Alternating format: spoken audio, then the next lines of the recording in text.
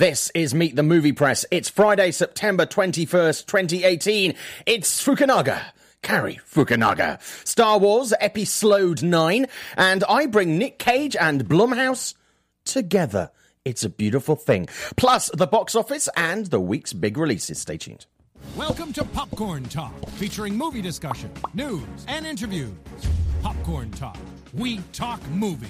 And now, here's Popcorn Talk's Meet the Movie Press. It's Meet the... Shush, it's a library. This is our church. Behave. It's Meet the Movie Press. My name is Simon Thompson. Welcome. It's September 21st, 2018. So much to get through. We're going to speed through this. You can find me on Twitter and Instagram at Showbiz Simon. I have a Facebook page. This is Simon Thompson. And you can see my work everywhere from E! News to Forbes to Reuters to the BBC and beyond. Even sometimes in Sci-Fi Now magazine, among others. Welcome to the show. We got a lot to get through, as I say.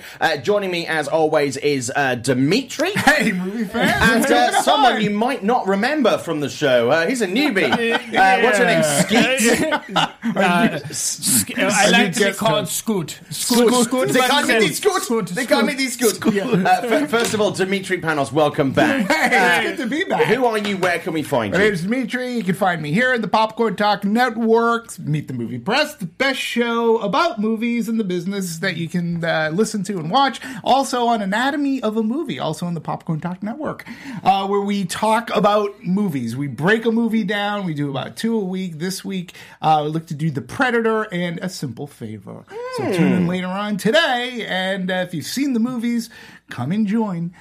That's where you can find me. Oh, and on the Twitters at DMovies1701. And Scott Manzel, welcome back. On the Twitters. The Twitters. Guys, it's so great to be back. It's, I missed you guys, you know. I mean, you're here. I mean, yes, the audiences have gotten a little bit of a different crowd. It's called diversity. Welcome to the new Hollywood, my friends. Yes. You don't say. You don't say. You mean I wasn't just at that film festival where they just invited 200 people from underrepresented voices to Toronto International Film Fantastic. Festival. So I am Scott Menzel. I am happy to be back with these two guys. Welcome back. And I do a plethora of things. I do We Live Film, which is an extension of We Live Entertainment.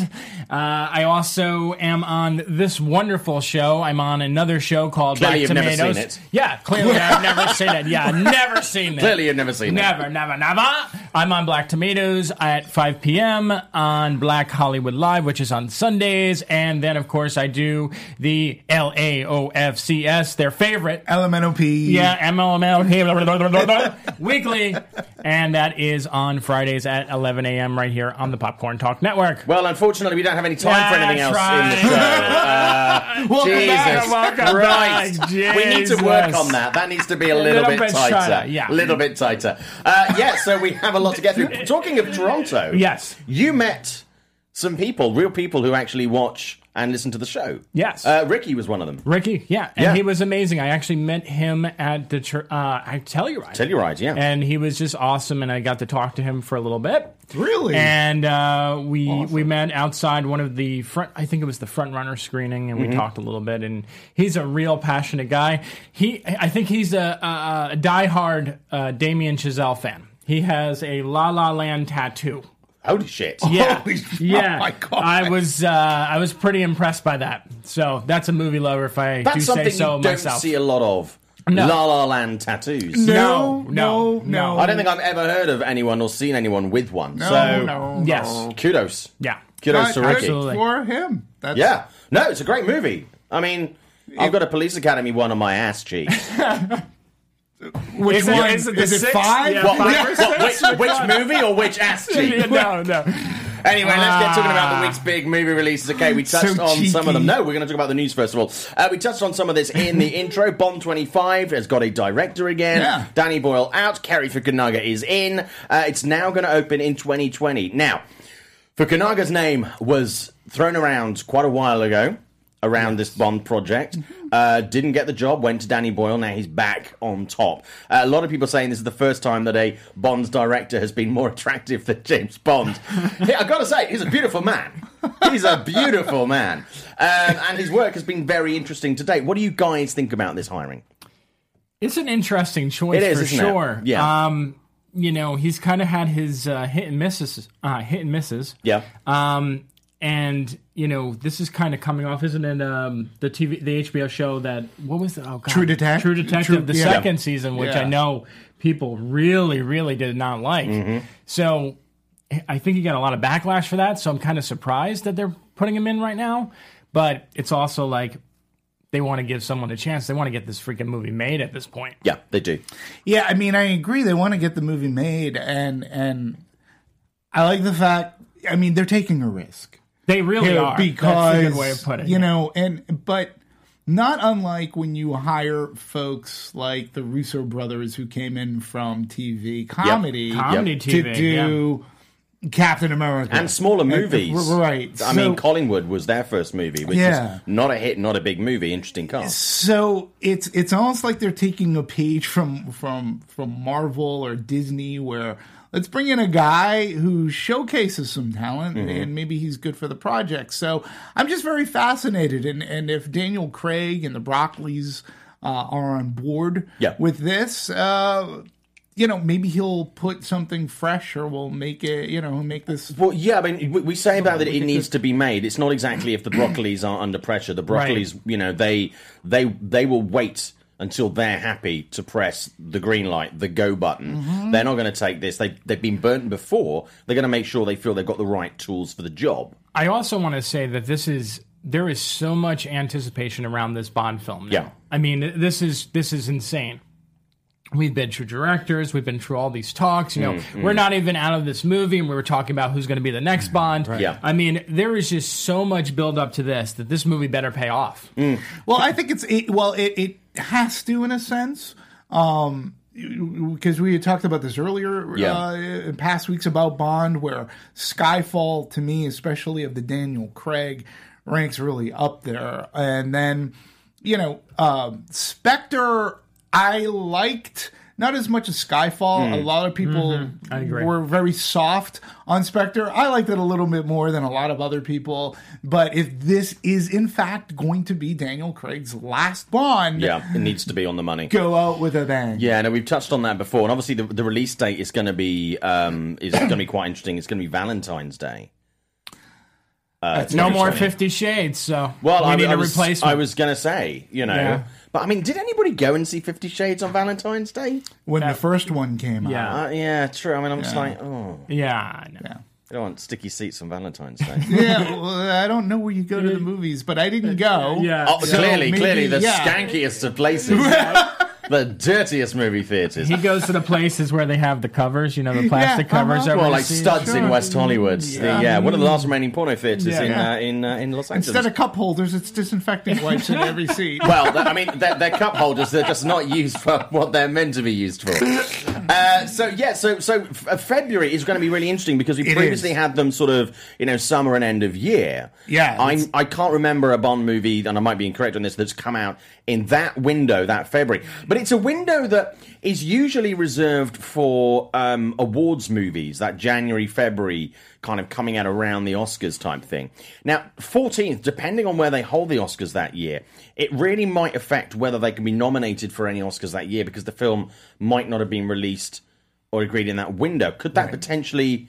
Because obviously some years Oscars are in March, some are in February. This year, for the next one, it's going to be in February. Last year was early March. It was right at the end of the calendar.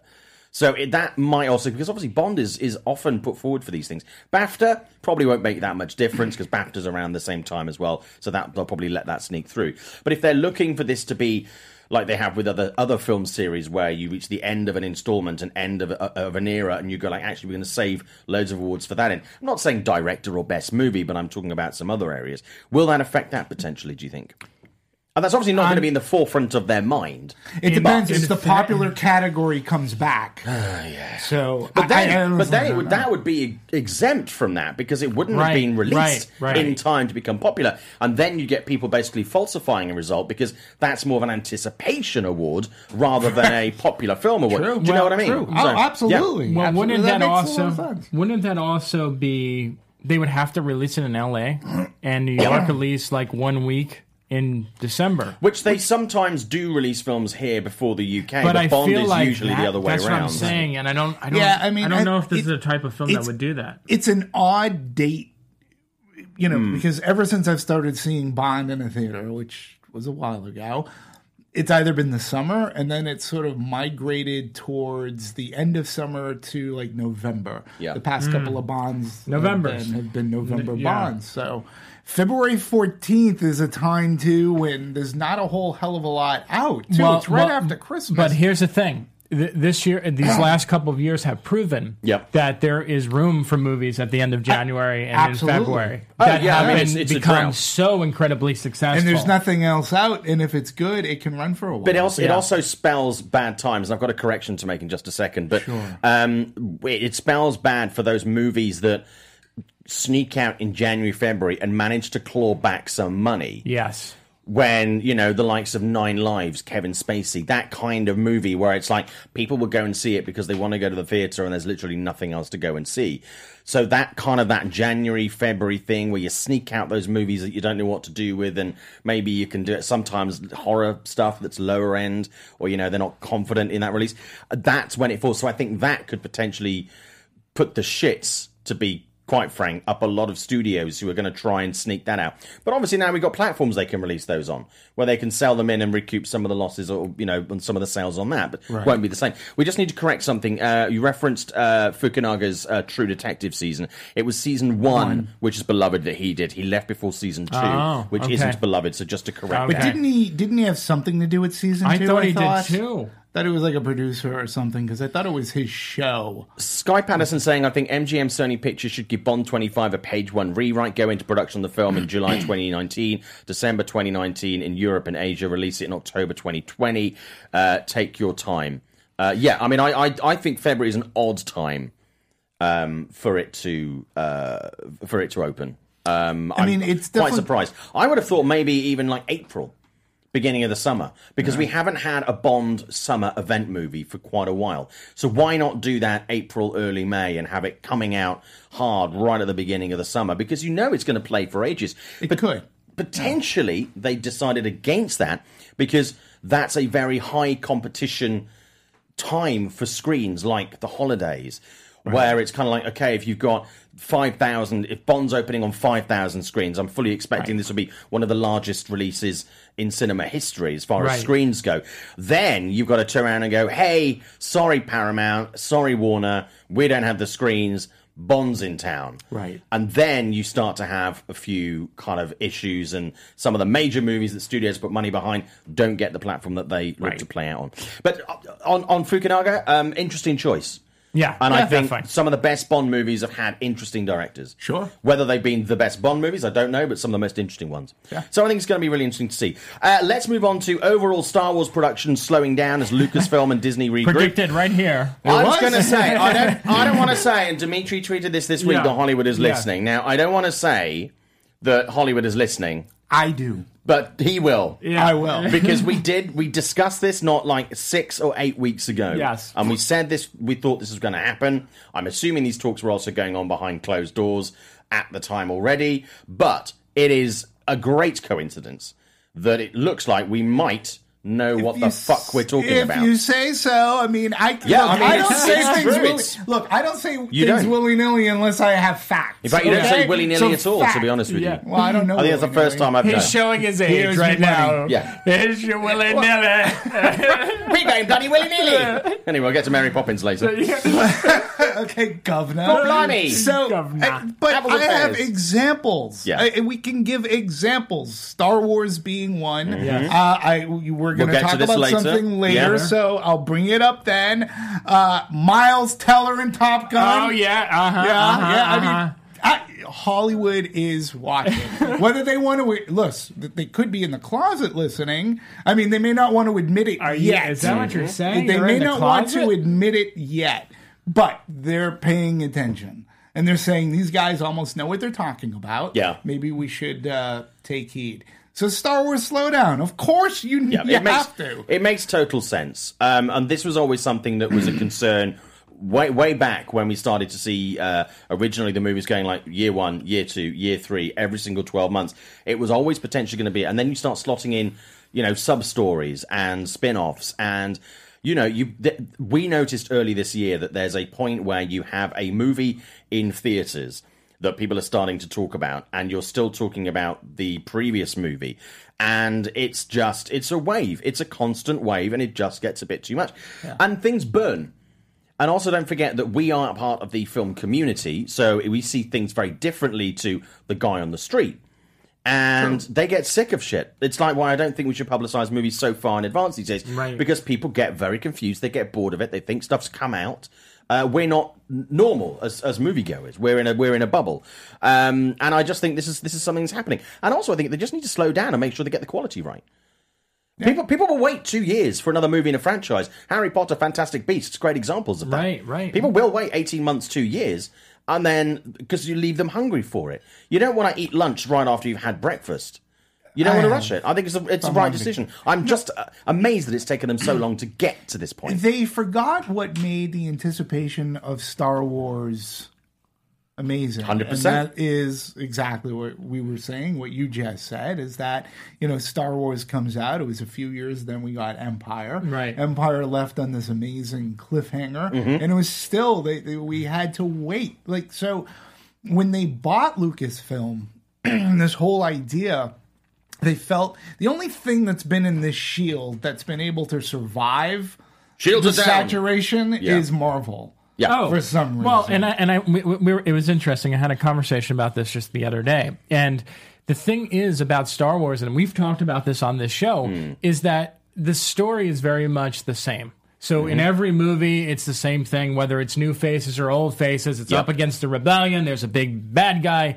And with the Marvel Cinematic Universe, even though the stories are very similar, there's a space comedy or there's a war movie, and that there's more and more characters, and they're all different in personality. This, even when you watch these new episodes, the characters feel like different versions of the original characters. And apart from movies like Rogue One, which would be the equivalent in the Marvel Universe of let's say a Doctor Strange or a Guardians of the Galaxy or a Black Panther, which is part of a larger machine, but also a standalone entity where it doesn't really, as part of the narrative, doesn't have that connection initially to the rest of the world. I agree.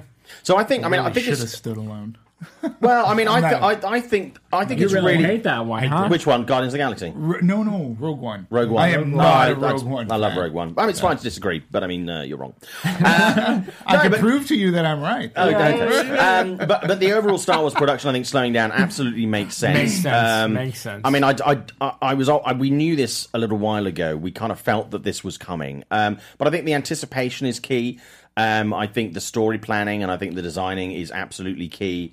There are several factors which I think they perhaps thought they could circumvent because of fan loyalty. But I think also fan intensity around this stuff is there has been, and it happens with many franchises, there's been quite a lot of negativity around it. Well, yeah, there was so much backlash. And you don't give chance for that to burn off. Yeah. So you're going off the back of a burn into a new product where people, there was someone on Twitter, I can't remember who it was, that was saying the other day that they boycotted Solo because they were still so angry about The Last Jedi. Oh, and yet then they went, and yet then they somehow saw Solo and they were kicking themselves because it was a kind of a dick move because they actually enjoyed Solo. But the and I'm like, I just think you just need to give space for, pardon the pun, for this stuff. To breathe. Well, not only that, don't take the oxygen out of the room. They spent so much money. Disney has spent so much money investing in this franchise, right? It's like this was such a, what is it, $1 million, billion, gazillion dollar move. And when they started getting so much negative energy and so much negative press, not only from Solo, but what was it, The Force Awakens? Not The Force Awakens. Last Jedi. Like they just. I think they realized that, okay, we need to slow this down. Otherwise, this franchise that we spent this much money on is not going to become valuable anymore. You can't miss something if it doesn't go away. It's almost like a marriage. Any marriage, in order to be successful, you have to have a little bit of space, a little bit of room to breathe, a little bit of your own personal time where it's going off to another room or whatever. And it's not just marriage, any relationship. And I think if if you spend continually so much time in a universe, in a relationship, let's quantify it as that, you get a bit pissy with each other. Well, I also think the problem lies is that these movies, in a lot of ways, remind me of like a horror franchise that goes on too long. Yeah, yeah. Like you could think of like Saw or Paranormal Activity, where like as they keep going, you keep seeing the box office receipts, and then you keep hearing more and more people complaining about it. Yeah. And the difference between going those through the movies, motions. yeah, and then the difference between Star Wars though and like a movie like Saw is that Saw costs like $10 million to make, so it's not a big deal. This is like a $250 million budget every time. But I also believe, though, and I had this conversation not too long ago, I think a lot of blame should go on that faction of fans. I mean, they're really hateful, spiteful people. They are. So, and the stupidity But these are is, fans that you can never satisfy. Never. Because if you give it to them all the time, they're like, rah, rah, rah. If you take it away, it's like, Star Wars! But More Star Wars! To your earlier point about, like, they're going to boycott Solo, I think I recounted this story before where I overheard, like, the stupidest conversation about Solo. I was in line at concessions, and there were these two idiots behind me, and they hadn't even seen the movie. And they were talking about plot points. Well, one had, one hadn't. And literally it was like, how he gets his last name is really stupid. And the actual dialogue was, well, I haven't seen the movie, but I heard about that. That sounds really stupid to me. They're not going because of that. Like, guys, well, it's your fault. My Jason Blum interview that I put on Forbes a few weeks ago ahead of the opening of Halloween Horror Nights. Yes. I stuck it on my Facebook page, and someone who I've never come across before basically responded by going, all of his movies are shit.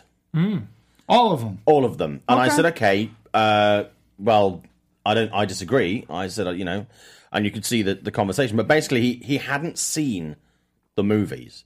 He'd made massive assumptions of what they were. His opinion had come from seeing trailers for the movies. Wow. And I said, well, what about movies that he's produced, like A Black Klansman? Whiplash. Several other movies I mentioned. And he was like, oh, yeah, but they're not horror. I said, no, what you said was all of his movies are shit, despite you not seeing any of the horror movies.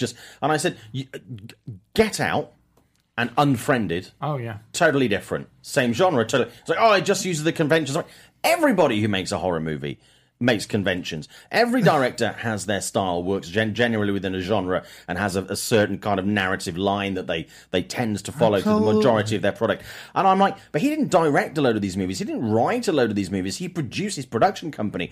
So I'm like, that's just fucking stupid. It's really stupid. Yeah. But no, I mean, there is that thing where a lot of people who haven't seen the movies, they tend to have an opinion on it. And they think that the movies, you've said this before too, they think the movies are made just for them. Yes. The movies are made for a wider audience. Yeah. The most dangerous thing you can do in Hollywood is just make a product for your hardcore audience. Right. Because your hardcore audience will always be smaller than a wider audience. Right. Just purely by definition. Yeah. So you may retain those, but also, if you make a film specific for your target audience and they reject it, then you're truly screwed. That is just bad business. Yeah, simply absolutely. Bad business. You want to try and keep them happy, but it's not exclusively for a fan base. And that goes for every single kind of movie. Every single. But also, there is no one particular type of Star Wars fan. There is no one particular type of slasher fan. Everybody likes something different in a movie. Something that one person will like, someone else might dislike.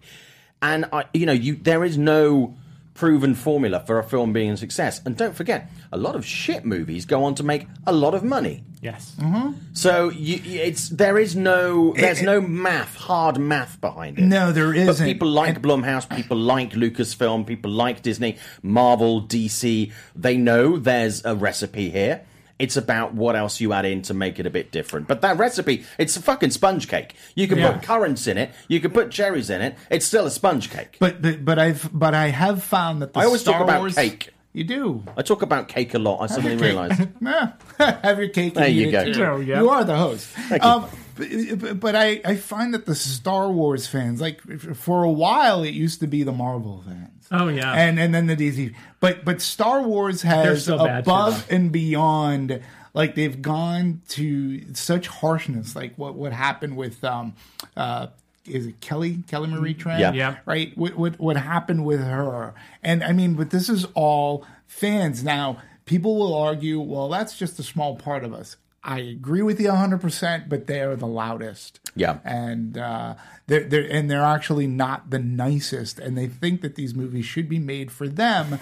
And they will complain about everything. The movie is made for them when the testing sets in. Yeah. And you get the responses. When you're on set, the directors are not thinking about the fans. I've yet to find a director who genuinely is like, they care about the fans, they will listen to what the fans say, but they're going to make the best movie to make the best money, because box office is bottom line. And sometimes it doesn't work out right. No. Sometimes the box office doesn't come. No, it doesn't. And sometimes the movie doesn't align up with your years of theories. Yeah, either. but do you know what? That theories, it's not real. Yeah, Star Wars is not a documentary. It's your theory. Not a documentary. So let's look at some of the guys in the chat talking about this. Oh, God, I burst your bubble. Welcome back. Elias Connolly in the chat saying, I think the blame for Solo's poor box office figures, aside from the director change and the bad-mouthing fans, with the fact that it had to compete with Infinity War and Deadpool 2, I think that's true. I mean, personally, I actually really enjoyed Solo. It's far from perfect. It's kind of mid-table, upper mid-table for me in the Star Wars universe. It's certainly not the best film, but I did enjoy it. And yeah, I think the whole thing about how Solo got his name was terribly done. But you know what? So I'm a middle-aged man. Yeah, but it didn't. Why So it did doesn't- it bother I you don't- so much? I don't know. It was so dumb. Why? It stood out. Well, It was like such a throwaway scene. It's great to have a passion for something, don't but know I mean, why. I've spoken to many directors, and they're like, if your life is so attached and so involved to something where something like that will break you, you need to look at your life.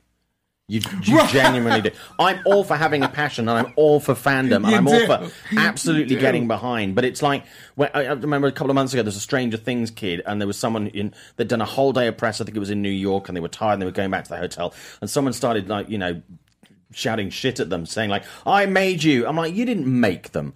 Their hard work, their parents getting up and taking them to auditions at 3 a.m, them doing 7 days on set. You didn't make. Well, are you fucking Dr. Frankenstein?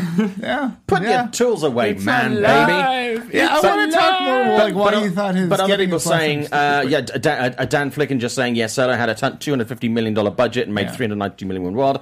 Talk about fail. Yeah, it was. I mean, it was a failure.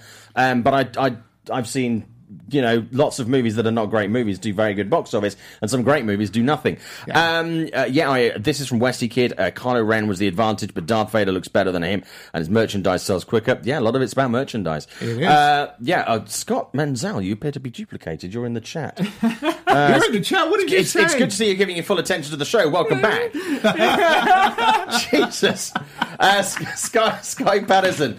I believe that if I was running Lucasfilm, unfortunately, just to push judgmental fans, I would release Star Wars Episode 9 in 2021, then do 2 more films in 2023 and 2025, then reboot in 2028 and call it a day.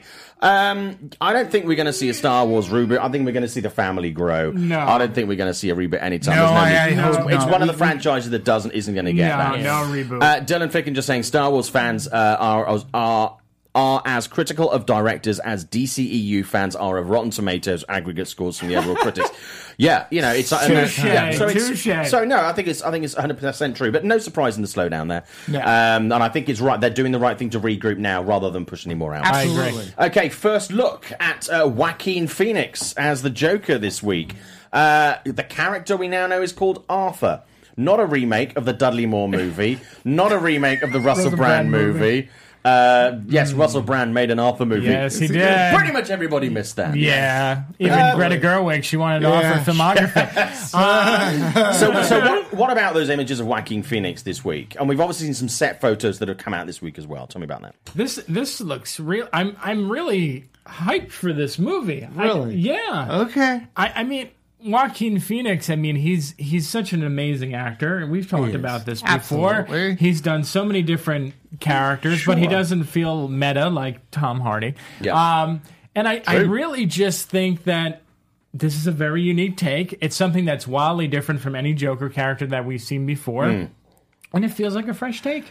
You do not feel the same way. Hey, I saw the Hey, picture hey, and I'm hey. like, it looks like Joaquin Phoenix in a blazer. Movie magic. Well, There you go. Movie magic. Wait, what picture are you looking at? Because I only saw the one picture of Joaquin Phoenix. They didn't show him as the Joker. No. They've shown him as this character that he hasn't Arthur. become. Arthur. Yeah. He hasn't become the Joker. So I'm like, okay. My question is, if there's anybody online who is a real DC fan, there is you open that Pandora's story- box. Well, no. You're on the wrong show, Dimitri. No. I asked because if I'm correct, from reading the comics, there is a character, Arthur, who becomes the Joker, and he's like a failed comedian. And I'm wondering if that's what they're basing this off of. There you go. Joaquin Phoenix there, a voice The from voice above. of God. know what I'm The talking voice of about. God has spoken. No one heard me. Yeah. But here I am. All right, yeah. You know what? I I said have it a was. call coming in from the United Kingdom. So I need to, pardon me, I got the UK calling. Totally fine. So yeah, if you don't you mind. take that. You come Okay, back. no problem. Okay, so I missed it. Spoiler. Oh, well. Okay. Spoiler alert. Yeah, so I think, I mean, personally, I'm actually really enjoying the fact that we're not seeing him. Every single time when the movies come out, we've seen the character as the Joker. Right. And I'm really enjoying the fact that we're going to go on a different journey. Wouldn't it be nice if we actually never seen him as the Joker before the movie came out? Yeah, I agree with you, yes. But I think there's a large amount of the audience that will go to a Joker movie and they want to see the Joker. They want a little bit of story. They want some juxta in there. But we did see Jack Napier as Jack Napier prior to him falling in the Axis chemical. I think if you take it all the way through the movie and it's either the final third or that last crescendo where you really see him as the Joker, you're going to give a lot of audience member, sort of box office blue balls because they want the Joker. So you should give them the Joker. But I do like the fact that we're going to see him pre-Joker. Yeah. That I do think that, and I think they can do something really interesting and really different with that. Right. And I think we're always complaining, and this is endemic in lots of franchises. We're always complaining, and fans also complain that sometimes when you get the same thing repeated over and over and over again, it's like, I want something different. I want something different. And then, and we've seen this too, when you give them something different, they're like, that's not the same. I don't want it. I want more of the same. So you can't please everybody. Right. No. But I think this is the right path that they're taking. And if it is an origin story, you need a fucking origin.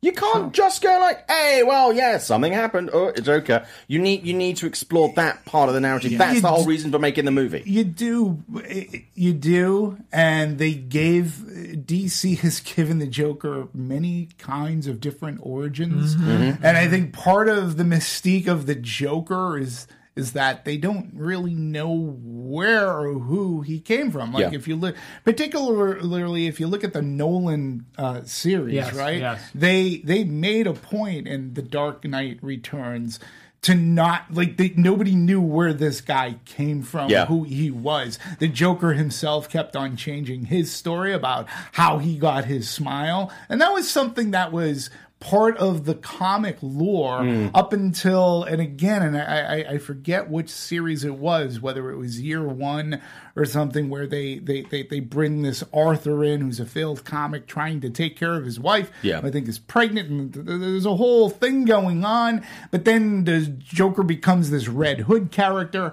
There's a whole lore around there's one character alone. So if they're going to put it in film, now they're making this canon. Well, there's some really interesting chat about this. This is always a topic that gets a lot of action in the chat. Zeno Hour saying this movie is taking influence from the Killing Joke graphic novel. Sky Patterson saying Todd Phillips' Joker is a standalone film that takes place in 1981 Gotham City. It's a film that will exist under Warner Brothers' new banner called DC Dark. Absolutely correct in that. John Harrison saying I wish Paul Thomas Anderson was directing Joker. That'd be interesting, but I have a love-hate relationship with PTA. Oh, me too. Some of his stuff I love. And this is why I don't understand. A lot of people are like, no, films by director are all brilliant. I'm like, some of the best directors in the industry turn out some stinkers for me. Oh, my God. I think PTA is one of those, an amazing filmmaker, but sometimes his stuff just don't land for me at all. It makes me quite angry. Ricky DeVilla saying, I have no idea how I feel or what it'll be like, but also saying the most exciting thing about this Joker project, and I think Ricky's comment is especially valid, and I think this is something we lack a lot in Hollywood, is I have no fucking idea how it will turn out, and that I won't have to worry for a single minute about the tie-ins to other films. I 100% agree. Right. Yes. I 100% agree. Sometimes we know too much about movies, the narrative they're taking, the line they're taking. I really miss the days of we don't really find stuff out about movies Until we go there. until we either it's super close to it being released, or we actually sit our asses down when we paid our, back in the day, $8 to sit, now $15, sit down, and that the credits roll, the movie starts, and the whole thing is a surprise. And I think we lose some of the magic of what the filmmakers put into these things by the fact we go in there and we know jump scares, or we know character twists, or we know what's going to happen, or we know, like the trailer for Mile 22, basically the whole movie cut down to 2 minutes. Right. And I'm just like, I just think I really miss this. I'm actually, aside from having to talk about it on the show, I'm trying to steer clear of this because I want to come to this, as clean as possible. I do want to do that. And the thing is, too, outside of watching the trailer, I do my best to stay away from reading stuff online. Like, oh, look, this is the new ship that's in Star Wars, or this is the cast of characters in this. And I really try to, I don't need to know that. And I've talked about this before. I hate online sites that tell me these are the things that need to be, and you'll see them here. Yeah. These are 5 things that need to be in the Joker movie. Yes. No, they don't. Yeah. No, it just needs to be a good movie. No, they don't need to be in the movie. Yeah, if it's a new take, it's like everything's out, bring in the new things. Just want to check. We're seeing 10 minutes on the clock, Anthony. We started at just after 9:10. If we go for, it's currently 9:50. If we can just extend that, thanks, man. Okay, so let's move on to. Anything else you guys want to say on that? Again, this is something that a lot of people in the chat are actually really talking about. Darren Flicken just saying, I wonder if they'll include a different Harley Quinn. I don't want them to. This is a Joker movie. Keep it about the Joker. Yeah. And this is not just a DC thing. This is also in a lot of other franchises. Stop trying to branch off. Stop trying to branch off, but stop trying to squeeze stuff in. And again, they did it with, The Conjuring 2, where they squeezed in The Nun last minute so they could do a standalone movie. I thought that was overcredited. So many movies now, they try to overstuff it. Right. And I think sometimes we see that with even Infinity War, which was meant to be a really big ensemble piece. Oh, yeah. When sometimes you have perhaps just a handful too many people in there, you don't get to service them correctly, and the whole film suffers for that. The movie that suffers the most from this, and I know it did not do well at the box office, was The Amazing Spider-Man 2. I thought you were going to say Show Dogs. Show Dogs. Okay. Unfortunately. But Show Dogs too. Yeah, that one, too much. It caused them to go out of business 2 weeks ago. Anyway, that was one where they set up so much. They were cramming so much into a movie, and they're like, "Oh, we're gonna have it, and then we're gonna throw the scene in the end, and it's gonna make a whole spin-off movie, and blah blah blah blah." And then it never happened. No. Because it just felt so out of sync the entire movie. You're like, "Yeah, this is going on, this is going on, this is going on," and you never got to really feel or get to know anything that was going on in the film. It just felt like a fucking clusterfuck. I mean, not only was that overfull, I think that was horribly miscast in many ways. Yeah, Paul Giamatti as the Rhino. Yeah, which was for no reason. Right. For no reason. For no reason. It was top and tail, which is a shame. Yeah. Jack Miller saying, we're going to move on from this in a second. Jack Miller saying, though I'm pretty pumped to see it, the Joker as a character shouldn't have an origin. That's part of the mystery of the character. We shouldn't know why he is what he is. He just is the Joker. I kind of see Hollywood's that. Listening. I kind of see that, but I actually... sometimes for me, when you don't know the origin, it's just a little bit like... It feels sometimes like, I don't know. Yeah. And I think, and I get the thing about, it's a mystery, but I think also when you have a character, especially that is interpreted in so many ways by so many people and so beloved, it's not, you can then apply that to every character. But can I use an example? Sure. Let me bring something up of a franchise that is very near and dear to me, which I love. Paul Blart Mall Cop. Yes. Yeah, I knew that was Waiting coming. You got it. Yeah. Because you didn't need the origin of the bad guy. Mall Cop. Yeah. So, I'm talking about Halloween, right? When Rob Zombie took over in his 2 abysmal movies, but he gave Michael Myers an origin story in a sense, and it declaws the fact that he had a tough childhood, and he had people picking on him, and that's why he becomes a serial killer. Where it's really not known. In Halloween, it's no, he's just purely and simply evil.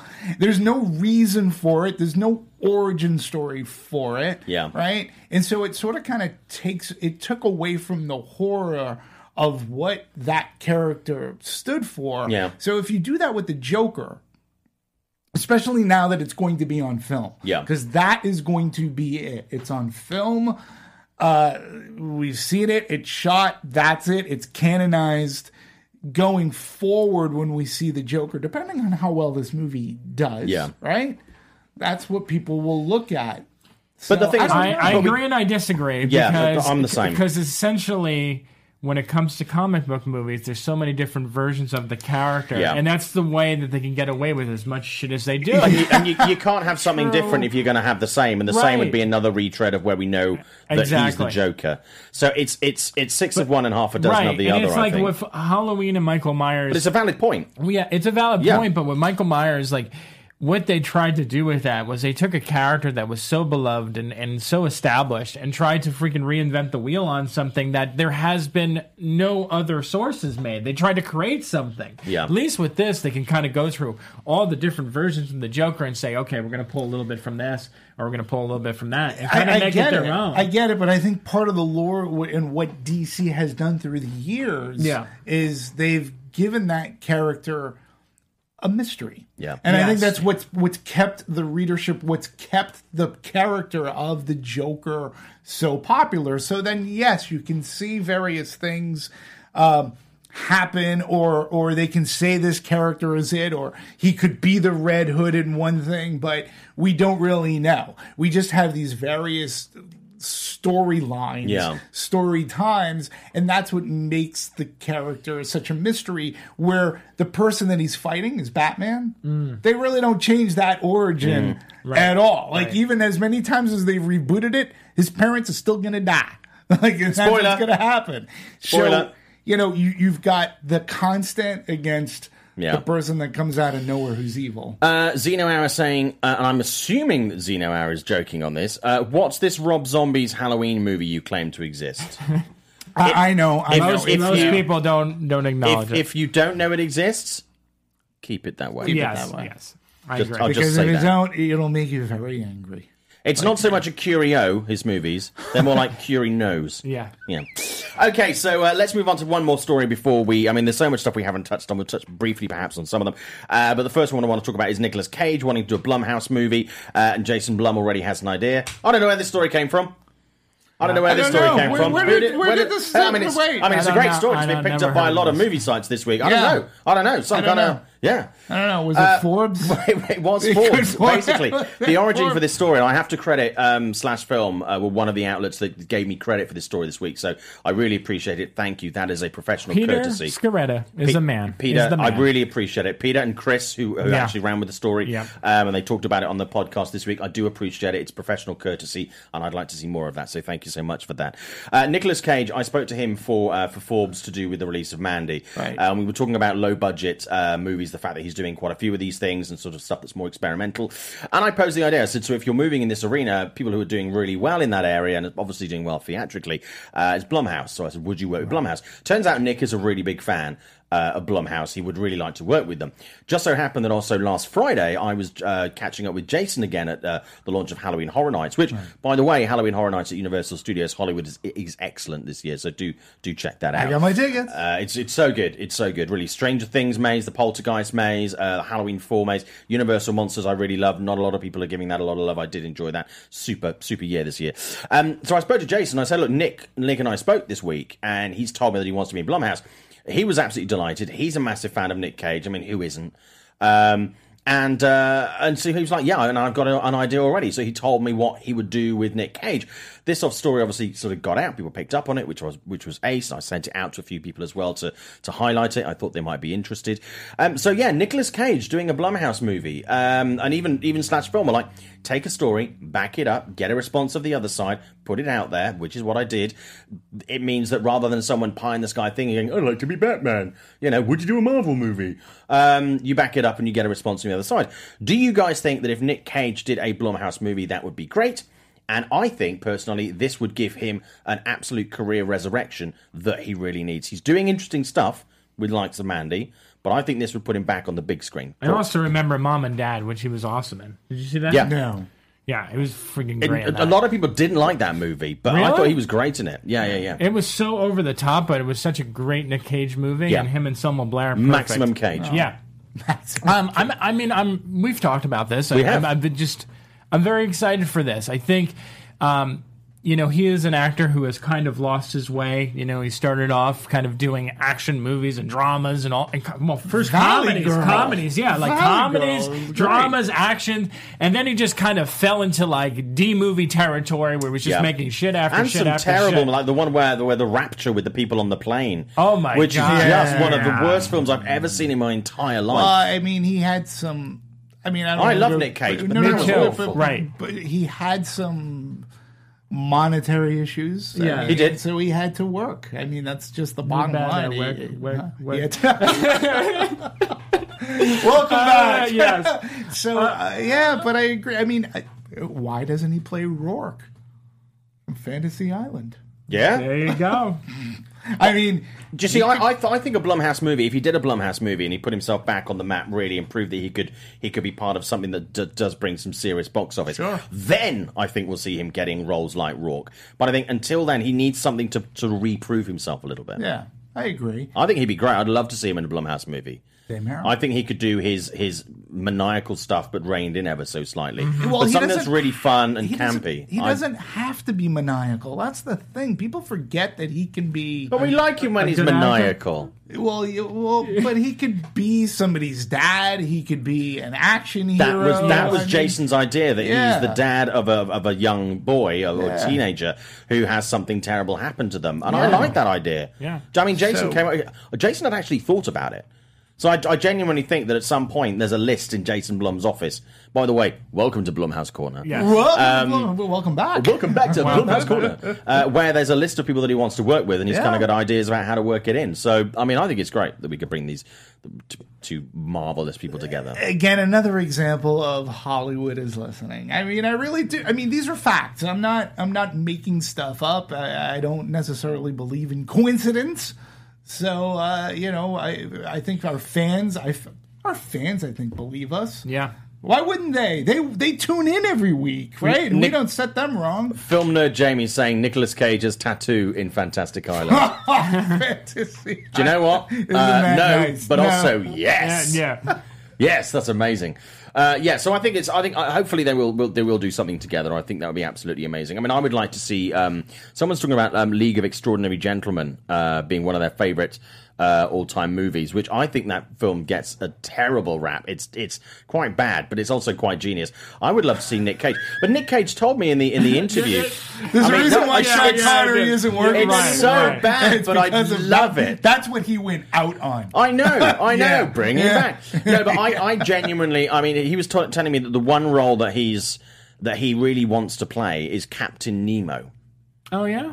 No. He really wants to play Nemo, and he's like, look, if anybody's got a script, got an idea, Well, I he's thought up for Guillermo it. del Toro was supposed to be doing a Well, 20,000 Leagues Under I mean, the that Sea. was talked about for a long, on long top time. of like I don't, 100 Haunted million Mansion. things. Yeah. Yeah. I don't know where that is in the shuffle for Well, he's Guillermo. doing the Tales of the Dark movie Yeah. right now. But we'll see. I think that would be great. And also, I spoke to Jason about the Dark Universe, and he's still very much like, yeah, we'd like to take that on and do that, but there's stuff to talk about. So we'll see what happens with that. Okay, very quickly, we've only got 8 minutes left on the show, and we've got box office and trailers to do as well. Other news this week, Charlie's Angels adding Patrick Stewart as another Bosley. Bosley? It makes me excited to see the movie a little bit more. Yeah. I think it's a good idea. I think it's fun. Walking Dead movies and more spin-offs in the works at AMC. Movies, I'm I'm done. I thought it was done. dead. I'm done. I mean, literally, the ratings have been plummeting. Yeah. I just literally thought, like, movies. I boat. still stick with The Walking Dead. I don't know why. I'm quite looking forward to the next season. I want to see what they want to do when Andrew Lincoln's killed off. Hopefully it'll be a reset and a refresh for the show. I don't think any of those movies would make it to the big screen. I think they're talking about feature-length TV stuff. Yeah. If you're doing that, do it and end it. That is me. However, the spin-off, Fear the Walking Dead, is actually better now than it's ever been. Fear the Walking Dead That's is what I heard. really, really nice. Season 4 is superb. I almost gave up after Season 2. Stuck with it for Season 3. Glad I did. Season 4, different feel, different timeline within the same universe, but they kind of play with the timeline of where you are for the narrative. It's great. I really enjoy that series. Eddie Murphy to lead a new comedy inspired by grumpy old men. I see. I'm down for Really? it. I'll tell you why.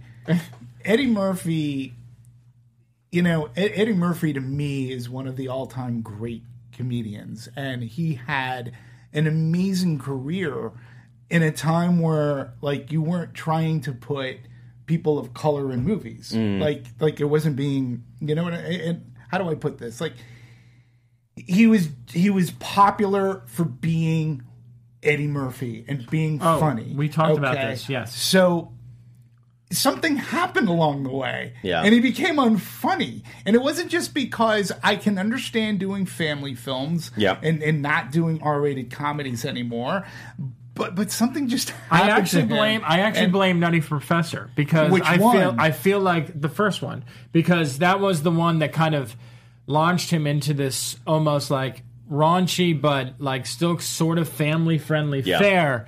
And then he went on to do the second one, which was just atrocious. Yeah. And then he went to do Norbit and all these other terrible films. He did all these other movies, and in the way I feel, and maybe it's just pure nostalgia talking, he still has a funny movie. But wouldn't you rather him have an original movie? Like, I hate these. Like, I blame Norbit. I just put it all on Norbit. Or Pluto Nash? Okay. Pluto Nash. Come on. I mean, like, all I'm saying is if this is what's going to... Like, there's nothing saying that this is not going to reinvent his career. I hate to tell you that. I'm not saying reinvent, but it could be funny. I mean, I'm just looking for him to have Walter Matthau and Jack Lemmon. Guys, Sorry. No, it's true. I've just got a couple of things to get through. I agree there. Josh Gad and Paul Walter Hauser campaign to play the Penguin in the Batman. Perfect choice. I would take either of those. Sure. Well, I think Josh Gad would be great. I was always rooting for Philip Seymour Hoffman, but obviously is no longer with us. Rest in peace. But also Paul Walter Hauser, amazing in Black Klansman. Oh, amazing yes, in Black yes. That's Superb. the guy from I, Tonya? Yes. He was in I, Tonya as well. Yeah. And people are asking Same about character, this, so I want to touch on it very, movies. very quickly. The Red Sonja movie back on track with Bryan Singer directing. It's a no from me. It's a no from me. It's a no from me. Yeah. Didn't really love the original. I understand there's obviously a comic interpretation as well. I'm sorry, I'm a no on Bryan Singer. I'm just me too. not a massive fan of the majority of his work. Some stuff he's done was great. I'm just kind of, there's plenty of other people who could do this way better. Right. So I'm a no for me. Okay, let's talk about trailers very quickly before we get to the releases. Did you know Captain Marvel dropped this week? No way. I didn't see it. It was no build-up by Brie Larson at all. None at all. Wait, Brie Larson's Captain Marvel? Yeah. Yeah. Really? I thought... I didn't know. You didn't know? Oh, wow. And there's a trailer? She was on the Entertainment Weekly cover, you know. Oh, you know what? My subscription ran out. Oh, yeah. Thoughts on the trailer, guys? Awesome. Yeah, awesome. It's Marvel's Wonder Woman. Yeah. I mean, that's what it is. I think it's really well done. It looks so badass. Yeah. And I mean, Brie Larson just, she fits this role so perfectly. Yeah, it's great. And the fact that this movie is going to really expand her career and open so many more doors for her because she's so underrated as an actress as it is. Yeah. So I can't freaking wait. I'm so pumped. I'm looking forward to it. The thing that really, really excited me about it is the fact there are so many different ideas and angles in there, and just so many things to think about. But it doesn't give you too much of any one thing, and I like that. I like agree that. with you, but we also know that character is going to factor heavily in Infinity War. We know. That is true. Mary Poppins and the Philosopher's Stone. What do you think about that this week? I fucking hated Mary Poppins. The original one? I genuinely I hate that movie. My wife Ashley feels the same way. She's like, she never got through it. Absolutely hates it, but I'm really looking forward to this. I love the original Mary Poppins. I really do. This second trailer, I'm all in. I think Emily Blunt, she's not so much looking to recreate Julie Andrews. She's just playing Emily, you know, and so I like that. I also love the marketing of this from a print campaign because the poster also dropped this week too. Yes. And that poster has the old school 60s, 70s Walt Disney like look to it where it's just great artwork the character is front and center with all these little glimpses of potential scenes in the movie, and the title is right there in the middle. Yeah. It's great. It just brought me Nice back. throwback. It's a great throwback. I think they're doing a wonderful job marketing this movie. I can't see this movie missing at all. No, I think it's going to be an absolutely massive hit. Yeah. If I was anything else, I just want to get out of the way of this Oh, I movie know. this I know. holiday season. Okay, very, very quickly. Movies out this weekend. It's not exactly a blockbuster weekend. Assassination Nation is opening. Very mixed reactions to that movie. Have you guys seen either? I of them? have not. I fucking hated it. Okay, so that's a no. So you didn't just hate it. I fucking hated it. Okay, so with ano- a passion. Another one that's splitting people this week. I say splitting. Not getting a very good review. Life Itself. Did you see this? I did. Did you see it? I did not see it. I really enjoyed it. I really enjoyed it. That is rare. Yeah. A lot of people are already hating I it. know a lot But of people. you're a really- white male critic. and I'm not supposed to like it. Based on Dan Fogelman. I'm but curious about I it, like but- it, Dan Fogelman. Don't worry, I got your back, buddy. Previews 100,000 last night. It's looking at a weekend of 5.2. It's going to be top 10, but it's not going to be doing particularly well. Fahrenheit 11/9, the new movie from Michael Moore, new documentary. Obviously, it is not pro-Trump, so I'm guessing that's going to be a bit of the audience out the window. Previews of 250,000, looking at a weekend of 6. It's going to be mid-table, mid to upper table in the box office this week. Did you guys get to see this? I haven't seen that one yet. I wanted to see it, but unfortunately... You didn't see it? No, I did not see it. Why? I saw all this. It was great. I mean, this is a wake up call to America. If we don't have one enough. But here's the thing. All Like, right, I yeah, want to guys, see we're it. running out of time. No, I want to see it. I really do. But I think it's preaching to a choir. It's Of not going course to it is. convert Yeah. anybody. But and it'll only make the people who are in that choir more enraged than we actually I do are. want to say something really, really quick. So, yes, I agree with you. But this is an angry film. This is not. You think that Michael Moore is liberal and a Democrat? Yep. This movie attacks Democrats and liberals. That's Okay. all I want to say. There's quite a few documentaries out there right now, and no, I would have loved to have seen this, but unfortunately the PRs did not reach out to me. The House with a Clock in Its Walls. Got to be very careful how you say that. That looks like it's going to top the box office this weekend. Hashtag That's House, a different movie. House with a Clock in Its Walls. 840,000 in previews. That's more than Goosebumps did, the last similar movie that had Jack Black in it. It's looking at a weekend of 21 million. That's probably going to come out on top. Didn't get to see this week, unfortunately. I had people in from out of town. Guys, did you see this? What I do you did think? not actually. See I this did. one. You Yes, saw I it? did. Oh I my- saw it last night. I did. I saw this movie last night. It's fun. It's definitely R.L. Steinish. It's made for the families. It's interesting to see Eli Roth not tempered down, not using gore. He does an okay homage to movies of similar ilk that are sort of kind of in the 80s. Yeah.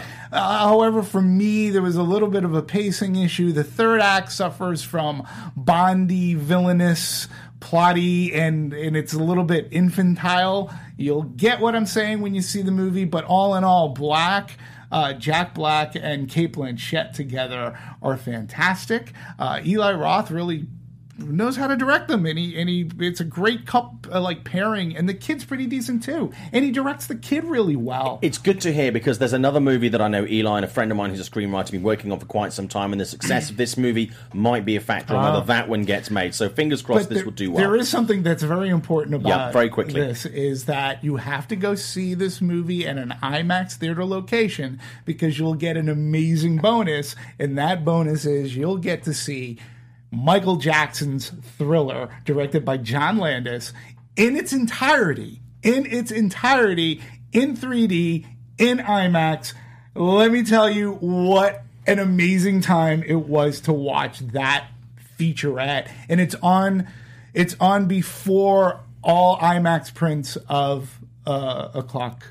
Really? And who doesn't love amazing bonus at the weekend? That's fantastic. Okay, so I can only hope that the box office is that's looking at Fahrenheit 11/9 in 5th place, Predator in 4th place, The Nun in 3rd place, Simple Favor.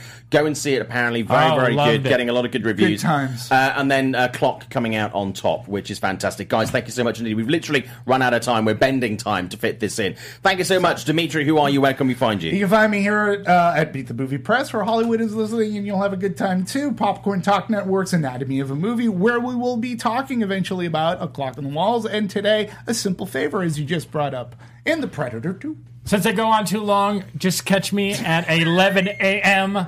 on LAOFC Weekly. That's it. You don't go on too long. Your bio goes on too long. My name... you're great. You just do too much stuff. Can you be less busy? My name is Simon Thompson. This is Meet the Movie Press. You can find me at Showbiz Simon on Instagram and Twitter. This show also has a Twitter now, Meet Movie Press, at Meet Movie Press. Please spread the word. We really appreciate it. Thank you for tuning in this week. As always, if you like the show, tell your friends. We need more people to watch this show. We need that to make it worth us being all the here. people who are we on really right now. appreciate it. Everybody Thank you, everyone, for watching. Bring one new person to the show next week. We'll be back next week. Thank you so much, guys. Have a great week. From producers Maria Menounos, Kevin Undergaro, Phil Svitek, and the entire Popcorn Talk Network, we would like to thank you for tuning in. For questions or comments, be sure to visit popcorntalk.com. I'm Sir Richard Wentworth, and this has been a presentation of the Popcorn Talk Network. The views expressed herein are those of the hosts only and do not necessarily reflect the views of its owners or principals.